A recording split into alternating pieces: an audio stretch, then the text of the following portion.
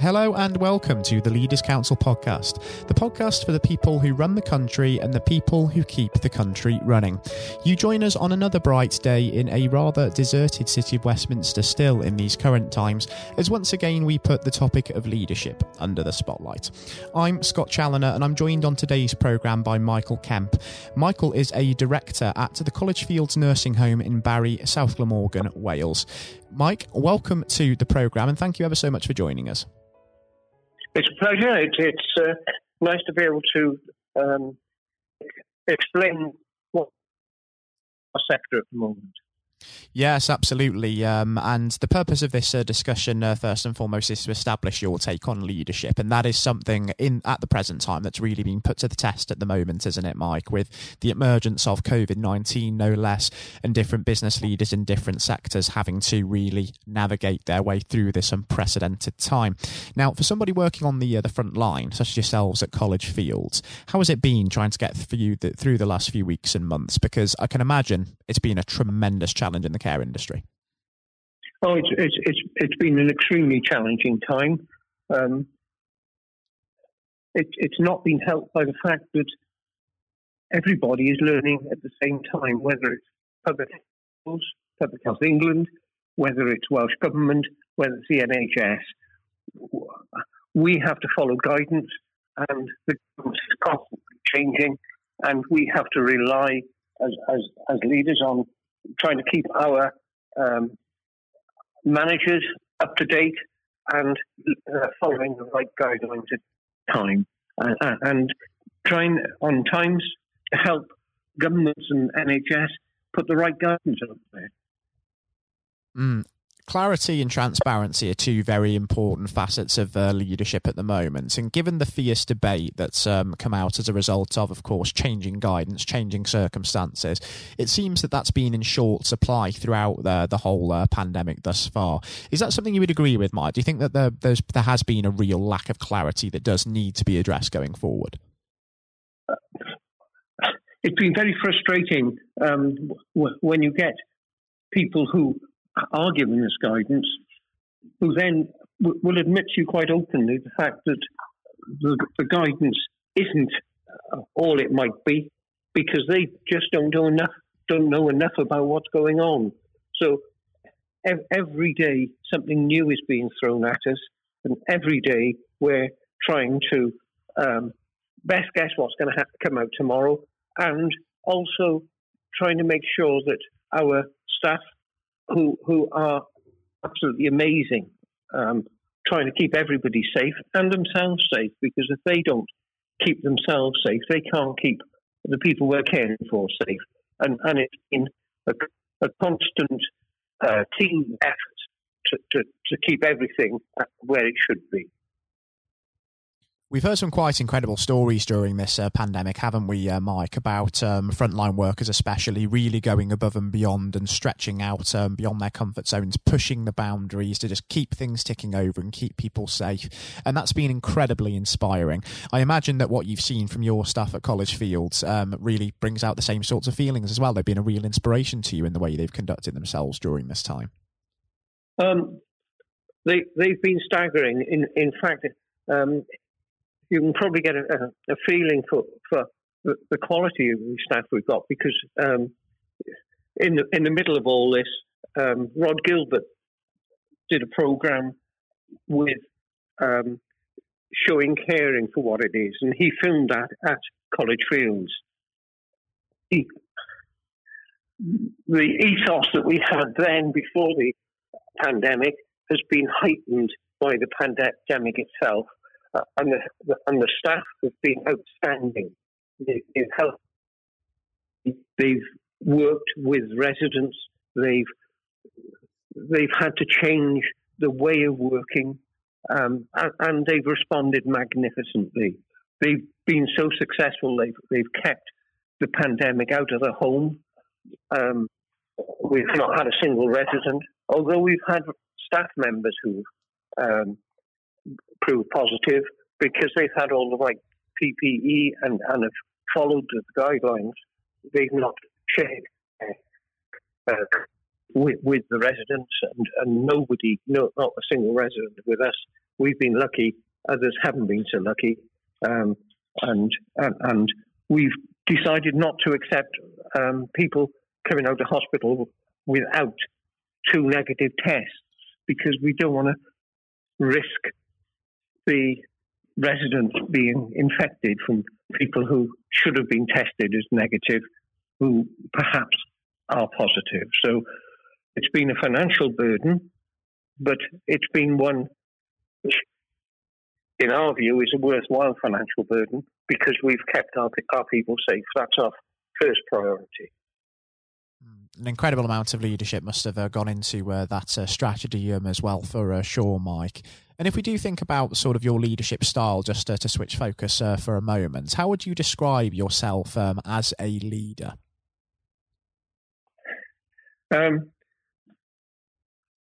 Lucky to have a team behind me who will understand why we're having to do various other things. And as a leader, it's a matter of carrying and sharing with the team what's needed to be able to keep everybody safe and to keep the business afloat, and to work with people rather than telling them what to do, but telling them why certain things are needed to be done. And that's what I believe is leadership, rather than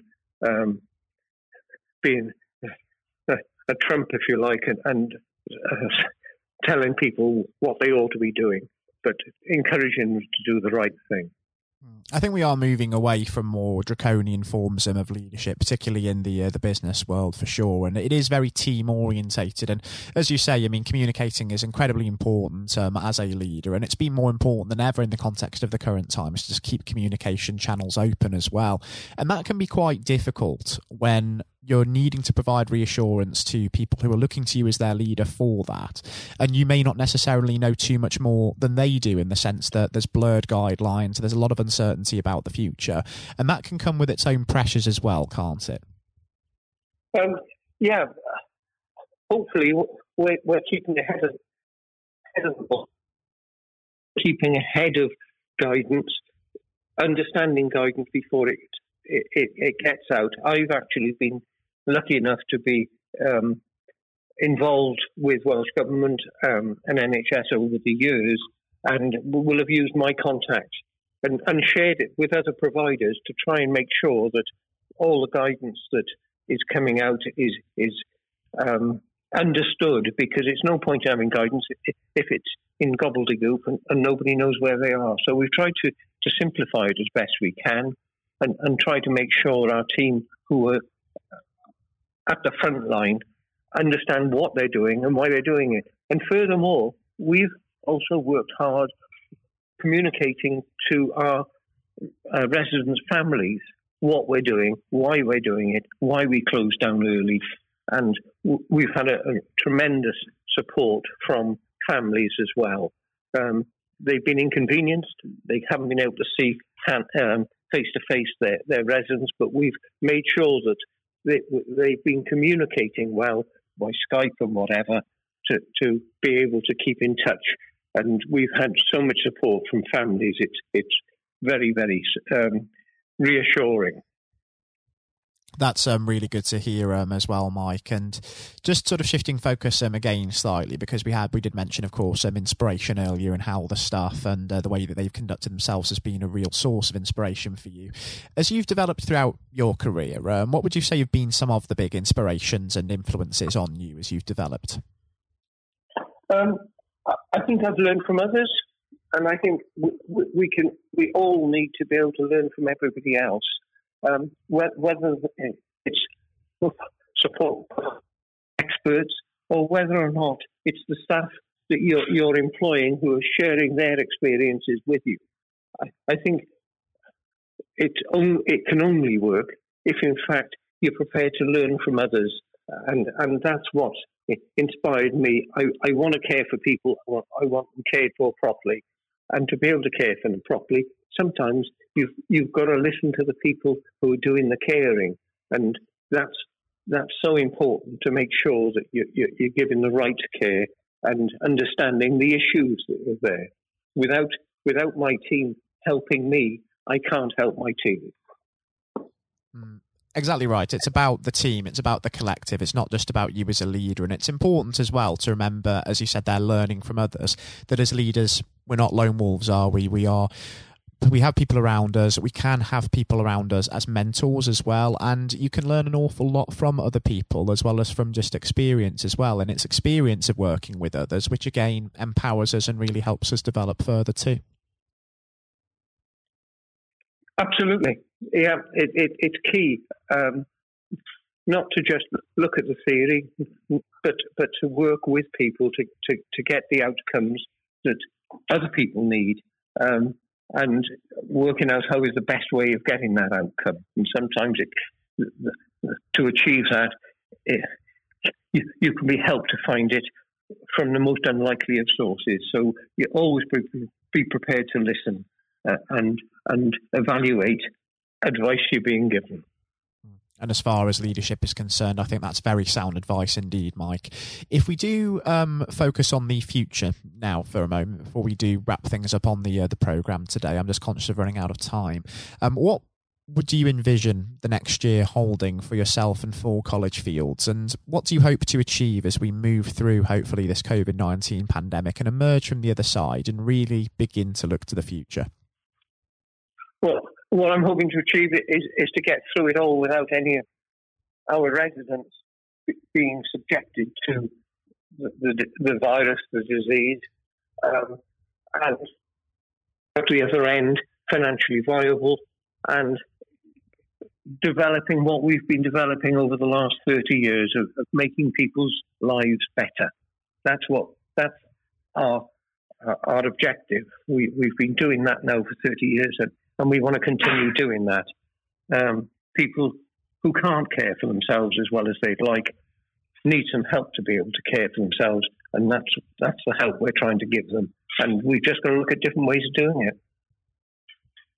It's going to be an interesting time, isn't it? Because we will have to adapt to a new normal, and it's really going to fundamentally change the way that we do things. And I think, Mike, it would be really, really beneficial from a listener's perspective in the next year to perhaps even catch up and have you back on the programme and just maybe discuss what that new normal is looking like within the care industry, particularly given how informative it's been today. Well, yes, it will be different, but hopefully it won't be that much different. We will just have a new normal, and it will come in hopefully very gradually and very effectively. So we've just got to take it, not prejudge it, but adapt to what the new circumstances are. And none of us at the moment know what those new circumstances are, but we've got to learn and find out what will be working and what won't. Exactly right. And learning is a very, very key part of leadership as well, because, again, we're never a finished product, are we? I've got to say, Mike, it's been an incredible pleasure having you on the programme today with us, and also a very insightful experience, as I say.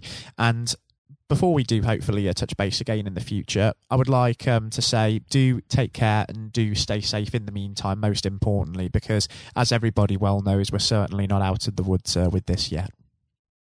No, sadly not. But hopefully we can all have learned what we need to do and not take too many running steps when we need to walk steadily. Let's hope so for sure. That was Mike Kemp speaking, Director at College Fields Nursing Home in Barry.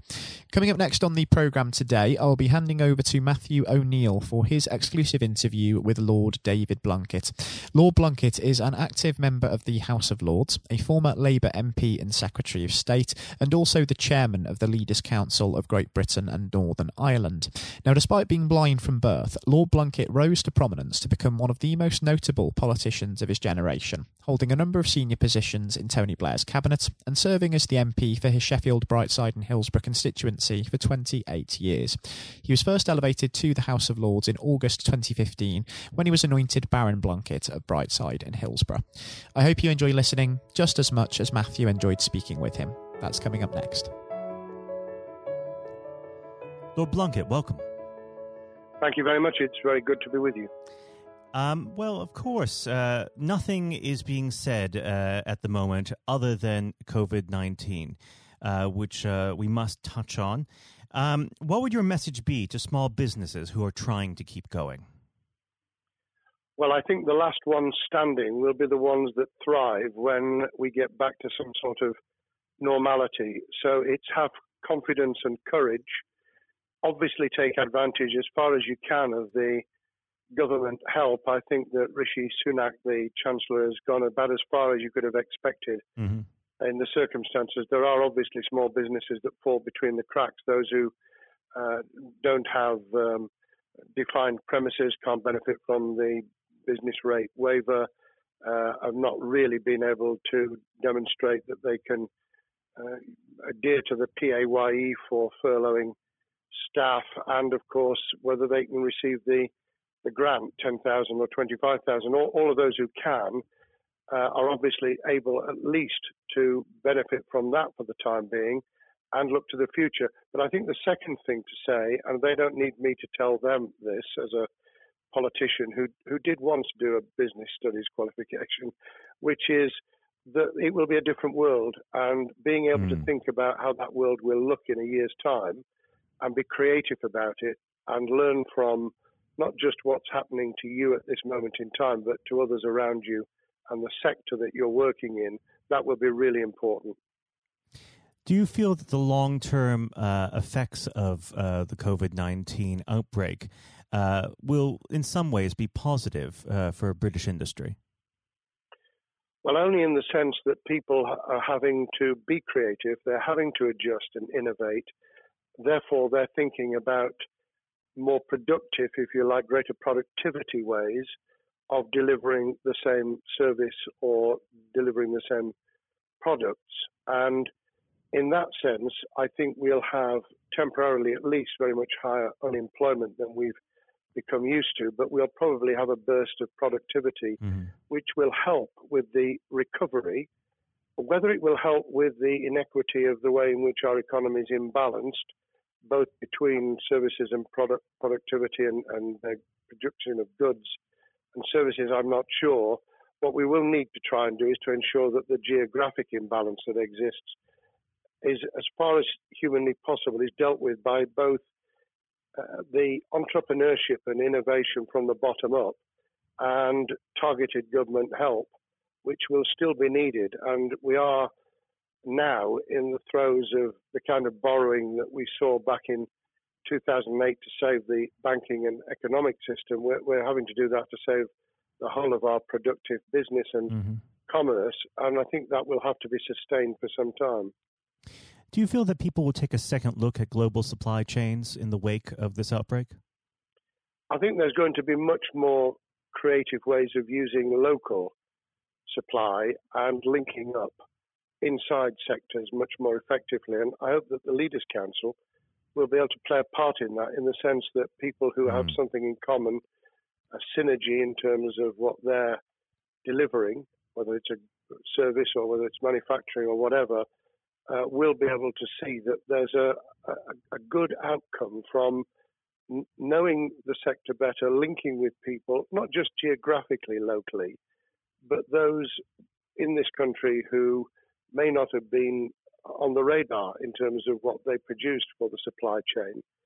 And, of course, ensuring, because there's quite a lot of fraud going on as we speak with people getting into cyber attacks, that they'll also take account of going into the cybersecurity side effectively as well. The more we are online, the more people who are working from home, the more vulnerable those businesses and their supply chain become. And that's something to think about as well. How important is strong leadership at the moment? Well, I actually think that it's brought to the fore leadership in a whole range of areas, from obviously government itself, and there's been ups and downs with the Prime Minister's severe illness, but all the way through the public and private sector, people have, to use the jargon, stepped up, and they've shown local, regional, national level the kind of leadership that Britain historically was very good at. Regrettably, we've not seen the same on the international scene for all kinds of reasons, but maybe we will in future. So I think out of this will come experience of people who have seen an opportunity to do good, as well as seen an opportunity to provide a good a service or goods, including, for instance, shortages for the health and social care system, the food chain, and the like. But also, I think, in terms of seeing the synergy between the private and the voluntary sector and using people's commitment to each other in a very positive way. I'm not sentimental about this. Things will revert. Mm-hmm. But actually, I think there's a kind of moment of moral judgment of people feeling that they've got a role to play outside the immediate survival that they're engaged in. And if we can hang on to a little bit of that social responsibility, that will be a very positive outcome. Absolutely. Now, what's your broad view of how the government is responding to this? Are you broadly supportive of their measures? Well, it may surprise people to hear that I have been very supportive. Of course, there's been legitimate criticisms about the speed of response on protective equipment and on issues relating to testing. But my own view is very similar to the challenge that was made to the Prime Minister of Italy when people said, why didn't you close Italy down faster?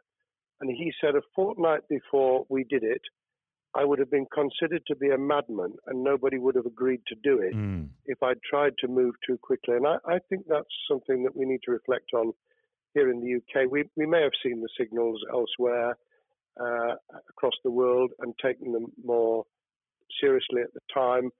Hindsight is a wonderful thing, but as someone who's had his life in the opposite political party to the present government, I think that with some hiccups and mistakes, they've not done a bad job in what has been incredibly difficult circumstances. And you're absolutely right. In a liberal democracy that we live in, it's very difficult for people to swallow orders given to them from government. Well, the UK and the US, and to some extent the Scandinavian countries, have a very different history and therefore interest in maintaining the freedom to decide and the persuasion and consent that's required. Those countries that have experienced one way or another totalitarianism over the last century have a slightly different way of coming at this. I don't want to exaggerate it, but I think that that's why getting the balance right of getting people to go along with what you want them to do in their interests as well as the nation as a whole is a sensible, proportional balance. And I think we now need to adjust to the coming out of the crisis gradually, readjusting to recovery in the same way. Now, something you've mentioned recently on this balance is the police overreach in the enforcement of the COVID-19 structures that have been put in place. What have they done right, and where have they gone too far? Well, I think that they were interpreting what was not necessarily as clear advice as it might have been for all kinds of reasons, because people were feeling their way.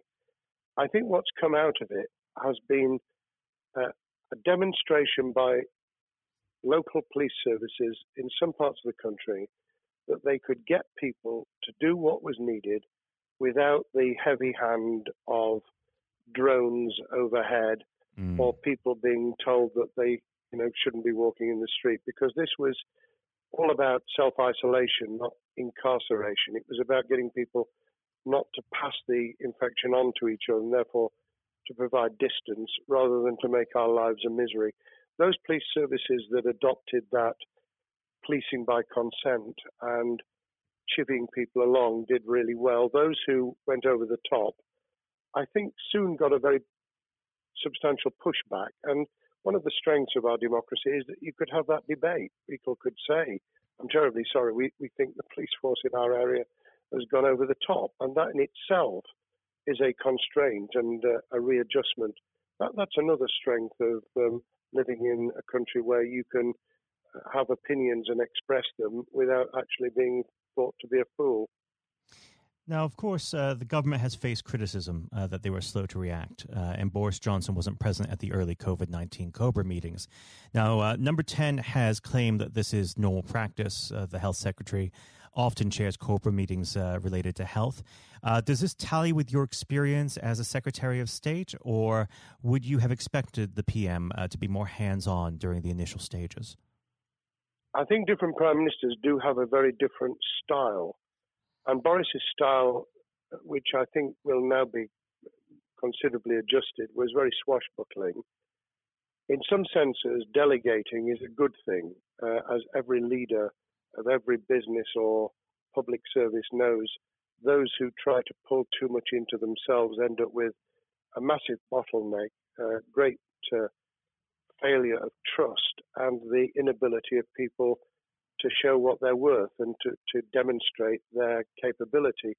So I'd be very wary of jumping in and saying he was wrong to delegate the essential COBRA meetings. What I was surprised about was that he didn't chair the first couple, because my experience with Tony Blair for the 8 years I was in cabinet was that Tony was a great delegator, but he would get a grip to begin with, watch what the difficulties were, and then give people direction and confidence to be able to get on with it. So looking back, I think Boris himself probably thinks, God, I wish I'd spotted the signals from elsewhere in the world more rapidly, and I'd just been there. However, this also raises another issue. All of us in positions of leadership need good teams around us. I think after this is over, he will be assessing those who really did step up and those who demonstrated their inadequacy. I think we'll probably end up in a year's time with a much stronger cabinet than we have today. Well, absolutely. And of course, we've seen a significant drop in the visibility of certain special advisors like Dominic Cummings during this entire period. So it'd be interesting to see how that pans out. It's certainly readjusted the role of those behind the scenes with those who should be taking the decisions, having received advice. Obviously, there's been a complete transformation in the profile of experts, if I might use that term, who'd previously been denigrated. Scientists, medics, people with behavioral science understanding. My only criticism was, were we getting wide enough advice? Were we narrowing it too much to a couple of key centres in London? But that's because I've always been adverse to everything being London-centric. I think there's great expertise, wisdom, experience out in the sticks, and we should use it. Rightly so. Now, was pandemic planning part of your time as a minister, particularly perhaps when you were Home Secretary? Well, it was, but it was on the back of risk arising out of counter-terrorism measures. Right. I was the Home Secretary for 3 months when the attack took place in September 2001 on the World Trade Center and beyond. We did an enormous amount of scenario planning, both desktop and real. On the back of that, it was very heavily orientated to future developing terrorism risk. I certainly got involved with talking about pandemics. I remember being at a seminar in Edinburgh where the university there had done a lot of work itself on the issue of pandemics. And of course, we saw SARS and other things emerging. I think people have criticised the government for not picking up the report from 2015, 5 years ago. I think that what happens is human nature kicks in. You deal with what you're immediately faced with.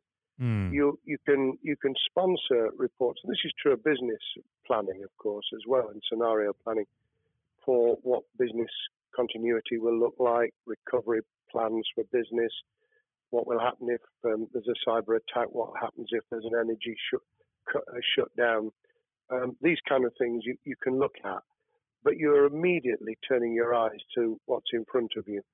And had we picked up a bit more on the danger from Ebola and SARS and what have you in the past, then we might have said, what if something hits us in the developed nations that we don't have a vaccine for, that we can't immediately whisk up protective materials or equipment, or for that matter, medicines that help with recovery, all of which we now see are a danger. I think this will make an enormous difference to the planning for the years ahead. I hope it will be widened so that we don't just look at what's happened, but very rarely do you see something exactly repeat itself. Some of the circumstances will be, but others won't. So that's why I've put emphasis in what I talk about on looking at the other virus, the cyber attack scenario, which could be just as dangerous in a world of just-in-time provision. One of the miracles of the modern developed world, except for the very poor, has been the distribution of food. A lot of it on computerized, technologically advanced systems. If that were to come down, we'd be in real trouble. So I think we need to think those sort of scenarios as well. So have a full plan across both sectors, biological warfare, pandemics, and cyber warfare. Yes, and to do so on different levels. I think, again, thinking global but acting local, we need a lot more to think about what would happen if something took shape that actually broke down those national and global chains and how we would cope. And without, obviously, we've got enough fear and anxiety to last a lifetime. Without creating even more anxiety, we can think about those things for the future in a more rational way, I think. Now, aside from the physical threat of the virus, one of the things that people are vastly worried about is the effect on the economy, not just national economy, but also the world economy. Now, it has been said by certain parties, and I'd like to garner your thoughts on this. Is there a danger of the effects of the lockdown being even worse than those of the virus? Were it be prolonged, I fear that balance would tip the other way. It is about proportionality. It is about balance. It's the wisdom of Solomon, really, to get the moment right when you start to move and then to move quickly. There's no doubt whatsoever that we are stocking up, not just on the economic and employment front, which will be devastating enough, but on the health and social well-being front, enormous challenges, and they will need careful handling because there's a lot of people whose lives, for a variety of reasons, are at risk in the future on a scale that we've been dealing with over the immediate handling of the pandemic, concentrating really hard on those affected by COVID-19, those sadly who have died or been seriously incapacitated. That will roll over into the economic, the social, the mental health and cultural well-being of the nation, and that will need all of us to pull together as well. Absolutely. Now, do you believe the government's doing enough for business? I think that the speed of reaction once the scale of the pandemic was clear was very good. I've praised Rishi Sunak for his action. Remember, a chancellor who only just come into office was planning to deliver the budget in the middle of March and has had at least three equivalent budgets since. I think he's handled it very well, understandably worried now about what we're doing to our economy. The level of borrowing is sustainable because of low interest rates, but it reaches a point, of course, where it tips over so that you can't then do the kind of structural investment requirements that the government were laying out before and in the March budget. And those will have their consequences as well as a planned payback over many years. I think we've learned something over the last few months. We needed to take immediate action. We don't want another round of austerity equivalent from 2010 through to 2019. I don't think the nation, on the back of what's happened and the challenges we have, could take that. And therefore, we need a different plan, economic plan, over a much longer period, just as we did from the Second World War all the way through to 2002, when the final American loans were paid off. Now, of course, one thing that's on everyone's lips. How much longer do you believe that the lockdown can go on for? I believe that we need to be substantially back in action as an economy in June. This obviously is led in terms of places where people would meet in large numbers, having to adjust to the fact that it will be longer for them. And sadly, that will involve business closures. It's why the Chancellor extended the furlough scheme to the end of June.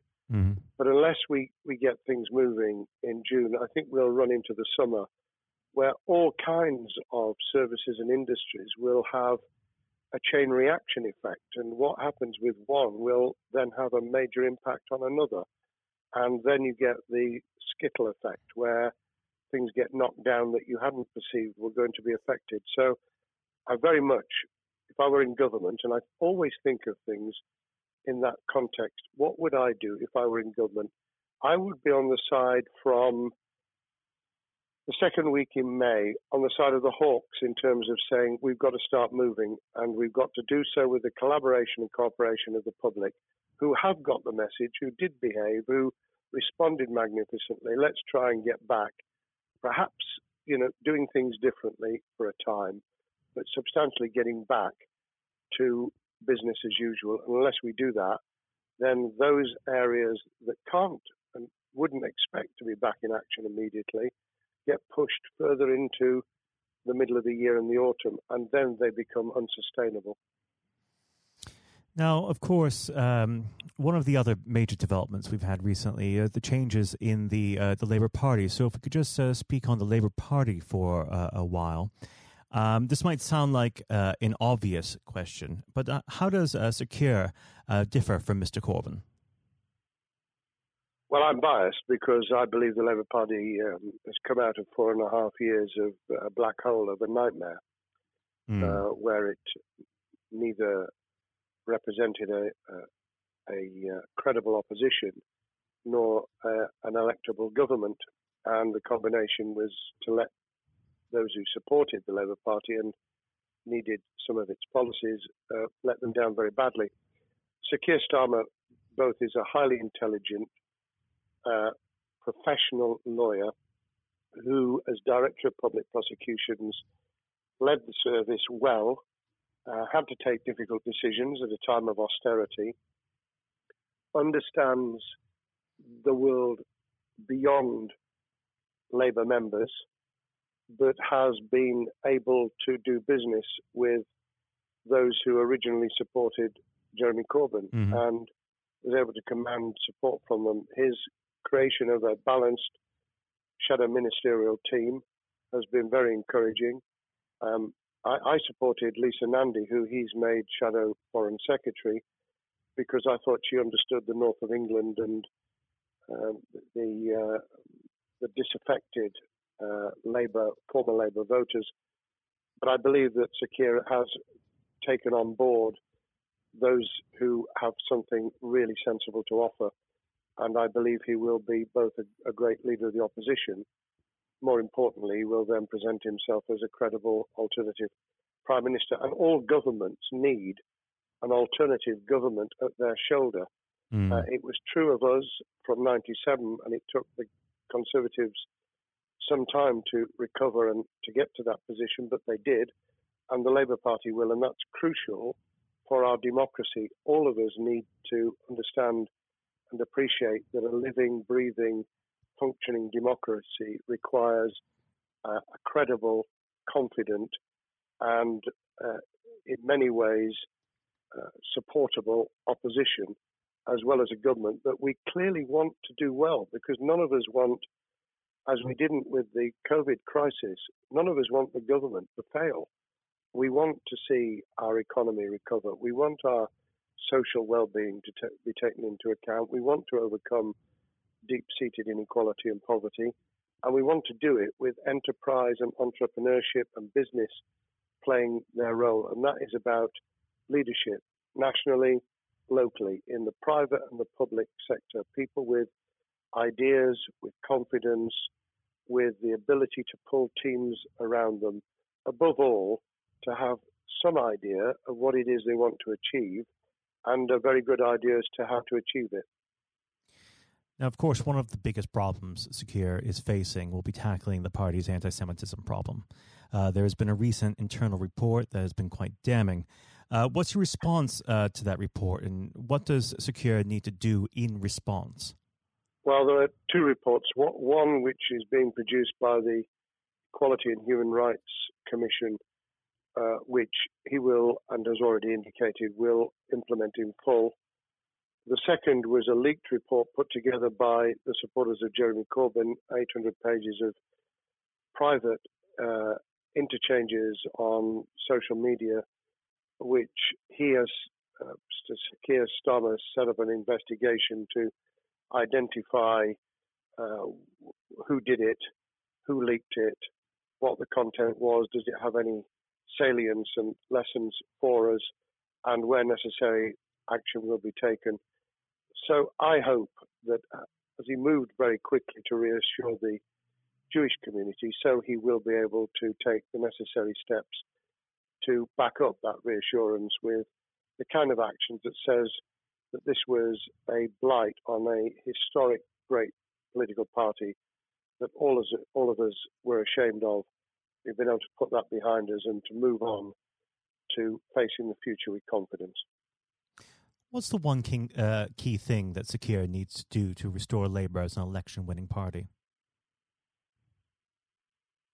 I think Sir Keir Starmer's major challenge is to convince sceptical voters that Labour has not only reverted to a party that they can support because they can see it acting, developing, presenting as a credible alternative government, but also that the lessons have been learned from the fiasco from 2015 onwards. In other words, there have to be very clear signals of substantial change, not just the right words, not just reassurance that we're not going back to some of the crazier policies, but actually that we've understood why the electorate rejected those policies so substantially in December 2019. If people get that message, they'll understand that the Labour Party has changed, as it did in the 1980s and early 90s, to become the electable government with the greatest majority and historic majority, even greater than 1945, which I was privileged to be able to take advantage of in 1997 when I joined the cabinet. Now, I know what your answer is going to be to this question, but indulge me. Do you think Secure has what it takes to be PM? Yes, I do. I think he has the background, he has the experience, he has the professionalism, he has the forensic mindset, and he has the confidence to have put a team around him which will ensure that it will work. And those elements are true of all leaders. Ideas, the ability to build a team, to have confidence in that team, and to be able to demonstrate leadership in practice, sometimes at the most difficult times. And, the Leaders' Council, those sharing their thoughts with the kind of thing that we're doing now with a podcast, but also joining us in linking up in that network of people who can support and help each other and learn from each other. That is what needs to be done in politics as it needs to be done in business. Thank you very much indeed, Matthew. Well, thank you for coming on the program. It's been an absolute pleasure, and I look forward to speaking with you again. Thank you very much, and good luck to all those listening in what has been a nightmare scenario. Good luck for the future. Have courage, have confidence, and yes, listen to those who know more about business than I ever will. Thank you, Lord Blunkett. Thank you. This has been the Leaders' Council podcast. Thank you for celebrating excellence in leadership with us. I've been your host, Scott Challoner. Until next time, goodbye. Thank you for listening to our podcast. The views expressed within the podcast do not reflect the views of the Leaders' Council of Great Britain and Northern Ireland, its parent company or subsidiaries, members of staff, or other guests of any other person therein associated.